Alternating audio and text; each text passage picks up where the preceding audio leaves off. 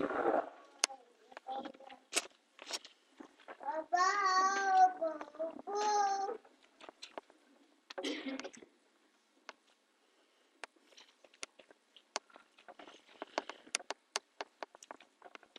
know, our society, our culture is very, very sick. Amen? But it's not. I don't think we're talking about the same thing. I think when I say our society is sick, automatically we are used to going through all the list of sins that are we deem to be immoral, or that we look around and say, oh, if this person needs to stop doing this or X, Y, and Z. I know the one, my mom used to have a list of things growing up, like, oh, don't be like those people. They do X, Y, and Z. They're so immoral. They're sick. Well, our society is sick, and those things might be true as well. But the ultimate sickness, I am convinced that the ultimate sin and sickness of our society, of our culture, that affects all of us, sometimes more than others, is that we have made this life so complex. Amen? We have made it so complex. And we do it in multiple ways. In return, we have conformed to this sickness. And that's really where our personal and individual responsibility comes into play. Richard Foster, who is the author of this book, Celebration of Discipline, where we got the title for this series, says, it is time we awaken to the fact that conformity to a sick society is to be sick. And so we point to society and we say it's sick, but the problem is you and I conform to it. Covetousness, when we covet things, we call that and we flip it and we say that's ambition. Well, isn't she ambitious? No, she's coveting things. Hoarding we call prudence. Oh, wow, he's so prudent. No, he's a hoarder. Did we tell you about Pastor Wilson's mom, my mother-in-law? She has so much stuff in her ceiling that it's starting to sag. Right? And we were like, one day, we're going to have to go through that stuff. And, but she's a child of the Depression and that sort of thing. Her mother lost things in a fire, and so it's a whole ordeal. But hoarding we call prudence. You never know when you're going to need it. Amen? Greed we call industry. And so all these things we flip, and it's making us sicker and sicker and sicker, and we pass it on to the next generation, and they get even worse than we are. Our society is sick, and we've talked about this before. We do it not just with our stuff and our things in our attic or crawl spaces, we do it even more so with our time. And then they're closely interrelated as well. We jam-pack our schedules. Friday, we had this beautiful gift, as Pastor Melissa said, of a surprise snow day, or wind day, or whatever it was. Whatever reason, the kids were off of school. I was the last one up, as usual. And I was like, what are all these people doing still here? And Melissa says, it's a snow day. And she says, we have this beautiful day, and everything is canceled. So even their after-school activities were canceled. She says, we don't have to do anything. I said, great. Now here's what we're going to do. And I listed all these things that we can do. And she says, stop it. You don't get it. This is a gift from God. We don't have to do anything. This is our Sabbath. I said, I know, but those people are here. They're messing up our Sabbath. I'm all for Sabbath if it means we get to lay in bed all day and take naps and eat what we want to eat and drink when we want to drink and do all those fun things that we can do all alone. But these people are here. It's not Sabbath. That's a level of Dante's. I'm just kidding. So she had to convince me, and she was right. It's a gift. But our schedules are so complex. And we do it to ourselves. 90% of our scheduling issues we do to ourselves.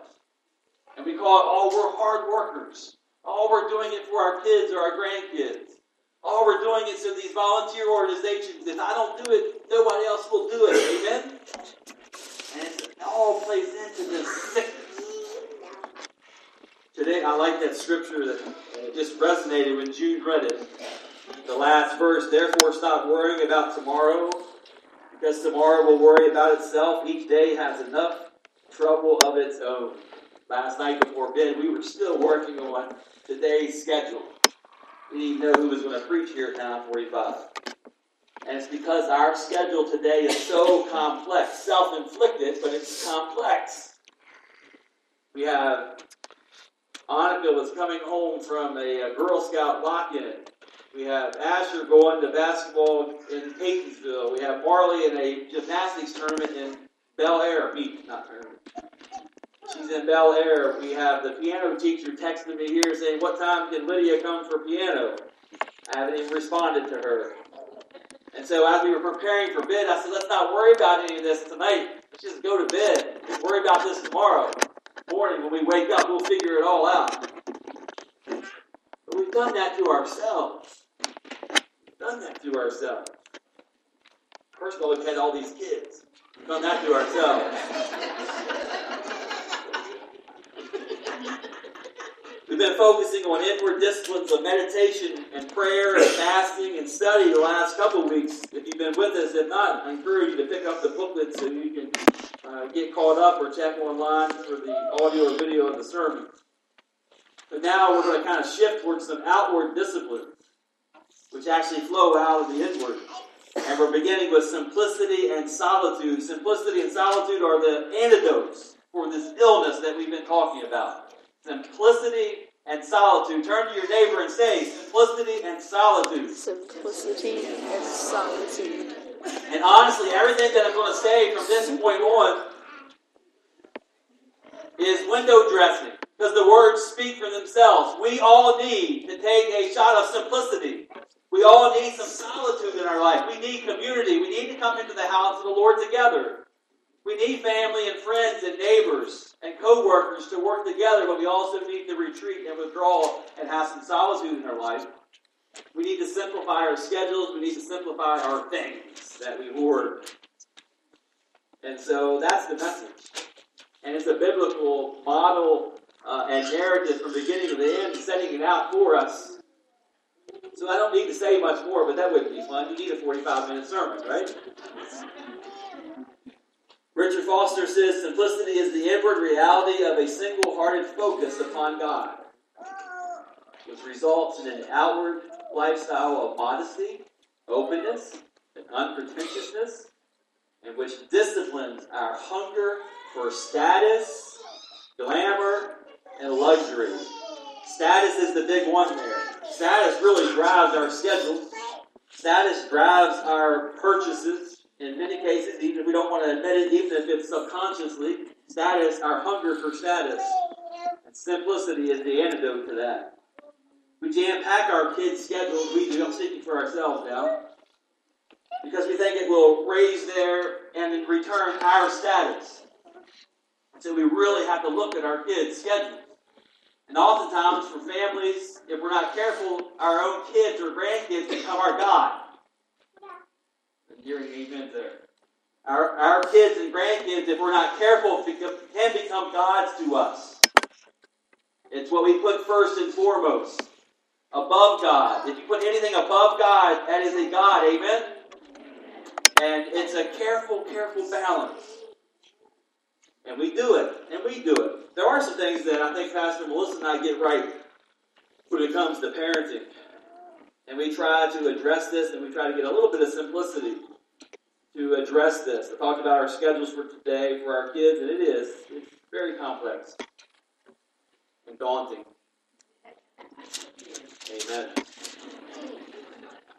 But there are some things to do and some rules that we put in place to add a little bit of simplicity to the chaos, like we won't let Asher do 2 sports at one time. Amen? And so he is on a championship travel baseball team. And they have workouts all year round.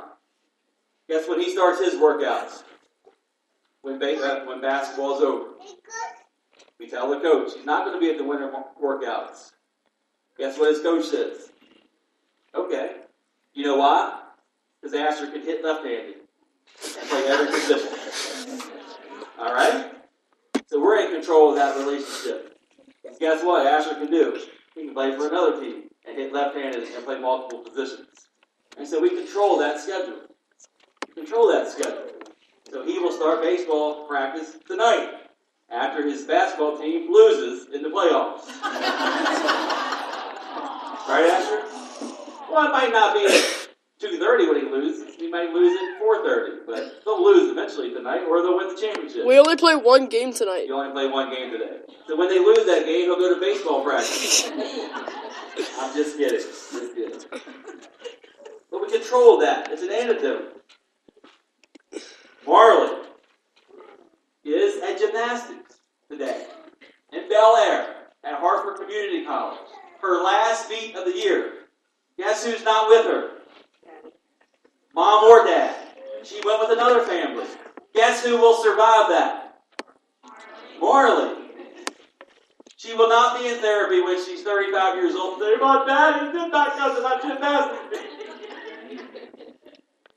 Guess what the highlight of Marley's week will be this Being week? your favorite. Going to the store with me tonight at 9 o'clock. I'm not joking. It's funny, but I'm not joking. She loves going to the store with her dad by herself, one-on-one. That's what she will remember when she's 35. Not that she had to ride with somebody else to a gymnastics tournament. Amen? Amen. And it's hard. I want to be there with her. I want to see her flipping around the gym and doing things that I can't do. But it's decisions you got to make. She will also know that I put God first. Renee would have preached for us today. Wendy would have stepped in. That's not the problem. But I show Marley that God is first. And that we have other responsibilities that I can't shirk in order to go there with her today. And she will be fine. So we do get a lot of things wrong, but we do also try to address our schedule with simplicity. Our complexity illness is not limited to schedules. We worry so much about things, they become our focus, our God, Foster says. Status comes from stuff. We flex our muscles when we fly first class. And so it's not just our schedules, but it's buying things. And that gets us in a cycle of complexity that we can't get out of. And then we have to start to worry, well, how are we going to pay for these things? Now, I got to work more. Or I got to take a second job or a third job just to pay for stuff. Not to put food on the table or a roof over our head, but to pay for the stuff. And the new gadgets and all the things that we have in the fancy cars. I love the story this week that addresses this simplicity in terms of our stuff. It gives a great lesson. Just because you have the means doesn't mean you have to do it. Sean McVay is the football coach for the Los Angeles Rams. He used to be in Washington. He is now the youngest head coach in the history of the league.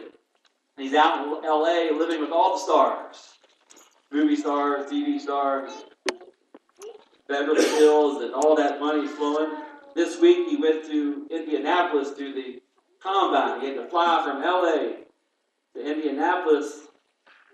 And what was discovered is he flew Southwest. Now, what do you and I who are on budgets know about Southwest? Economy. No first class. And usually very affordable. They said, what in the world are you flying Southwest for? He said, I like Southwest. I like the people. I like the flight attendants. And it was the only direct flight from LA to Indianapolis at the time that I needed it. And so he valued his time. Simplicity. And just because you had the money at the time doesn't mean you have to buy a first-class ticket. And so he's not being driven by status in this case. In this case, he says, I don't care what society thinks or who sees me on this economy flight, even though I live in LA and have billions of dollars at my disposal, and the team's going to pay for it. Amen? A great, great model.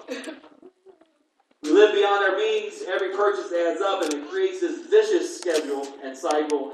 And then before we know it, this complexity illness has infected all aspects of our life, our relationships. We can't take the jobs that we want to take. We have to work because we're paying for all this stuff that we don't need. Instead of working jobs that we love, instead of tilling the land that we feel so close to, we have to do things we don't want to do in order to treat this illness. And there's never a cure. It never goes away. I'm just quickly 10 points from Foster, just because they're good. And I'm going to say them quickly, and maybe you'll hear one of them that resonates with you. But he says these are 10 bullet points for leading a more simplified life. Buy things for usefulness rather than status. Number 2, reject anything that is producing an addiction in you. Number 3, develop a habit of giving things away. Now, I'm going to stop there for a second. Me included, all of us, we're pretty good at giving things away. But you know what? Usually, while we're giving things away, why are we giving things away? Somebody said it, making room for other stuff. And we all do that. We all do that. But practice giving stuff away, A, because somebody else might need it, more important than anything. But number 2, to create some open space in our homes or our buildings, our barns, our silos. There's scripture about that. 4, refuse to be propagandized by the custodians of modern gadgetry. In other words, those commercials on TV about the newest iPhone 10, right? Don't fall for it. I'm convinced, and I've talked myself into keeping my phone until it dies and not just upgrading because I can upgrade right now. I'm going to keep it until it's dead. I hope tomorrow when I wake up, my battery is gone. And then I'm not a hypocrite. Number 5, learn to enjoy things without owning them. All right? In other words, it's all right to go out and go to, what I'm saying. 6, develop a deeper appreciation for creation. If you're spending time out fishing, Steve, you're not worried about going to Walmart and buying things, right? Amen? All right? To enjoy the mountains, enjoy going for a walk in the parks, the free parks here in Hampstead and Manchester and the areas. Enjoy being outside. It's free most of the time. Or your taxes pay for it. Look for skepticism and buy now, pay later scheme. Don't buy stupid stuff on credit. And again, we've all done it. One time we bought Wizards season tickets on credit. Now, you can't get much dumber than that, right? We were newlyweds, and I'm not going to place any blame while people aren't here to defend themselves, but I've only been married to one woman. So, she just really wanted to see MJ, Dad. It was a very loving gift she gave to me on credit. And, yeah. It was. We did get to see Michael Jordan. So that's good. All right, let's move on before I get into more trouble. 8, use plain, honest speech. 9, don't use things that exploit others. And 10, this is the catch-all, shun whatever that distracts us from seeking God first. Don't buy stuff or do stuff in your schedules that are going to distract you from seeking God first. And that covers a whole lot. Those are 10 things. You can get those from Richard Foster online or in his book, Celebration of Discipline. Or email me if you want to see the same list again, since I went over it so fast. But when we don't follow these words of caution, here's the issue. It fills our schedules and budgets to the point where taking time for ourselves, let alone God, becomes an impossibility. And so this is how simplicity and solitude work together. And I'm just going to go real fast on this solitude part. But when we loosen the power that things have over us, we are more capable of spending time in solitude. Here's what solitude is according to Foster. The creation of an open, empty space in our lives by purposely abstaining from interaction with other human beings, so that free from competing loyalties we can be found by God.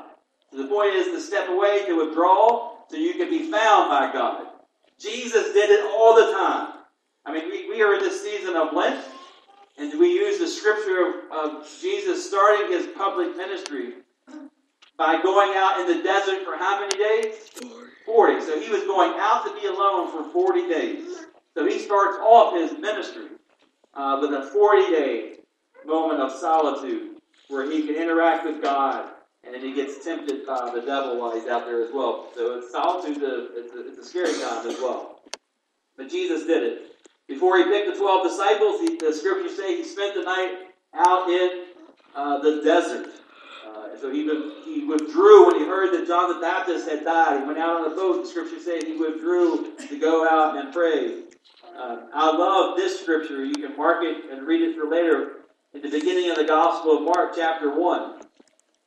verse 35, that things are starting to warm up and move out in terms of his work. It says, early in the morning, well before sunrise, Jesus rose and went to a deserted place where he could be alone in prayer. If it's a good enough discipline for Jesus, we all need to find time to be in solitude ourselves. Little solitudes, even in the midst of our day. We don't have to go out to the desert. We all don't get to go to the mountains every time we want to, or to the lake shore, or to the beach, or wherever you find solitude. But maybe on your tractor mowing the grass can be a moment of solitude. Maybe just going for a walk or walking the dogs can be a moment of solitude. In the car while we're usually aggravated by traffic or the way other people are driving can be a moment of solitude. Creating a quiet place like we talked to with the kids, eat within your home or in your workspace that you can just get away for a moment.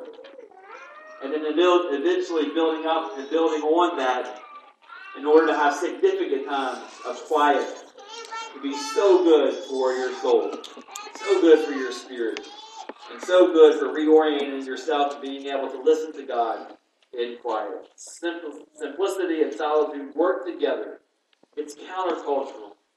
I encourage you to baby steps, just like Melissa and I are trying to do as well with our schedules and with our stuff.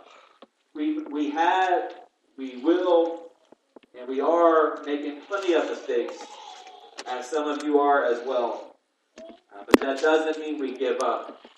Just try one thing today that will simplify your life in terms of your schedule and your stuff, and build on it for tomorrow.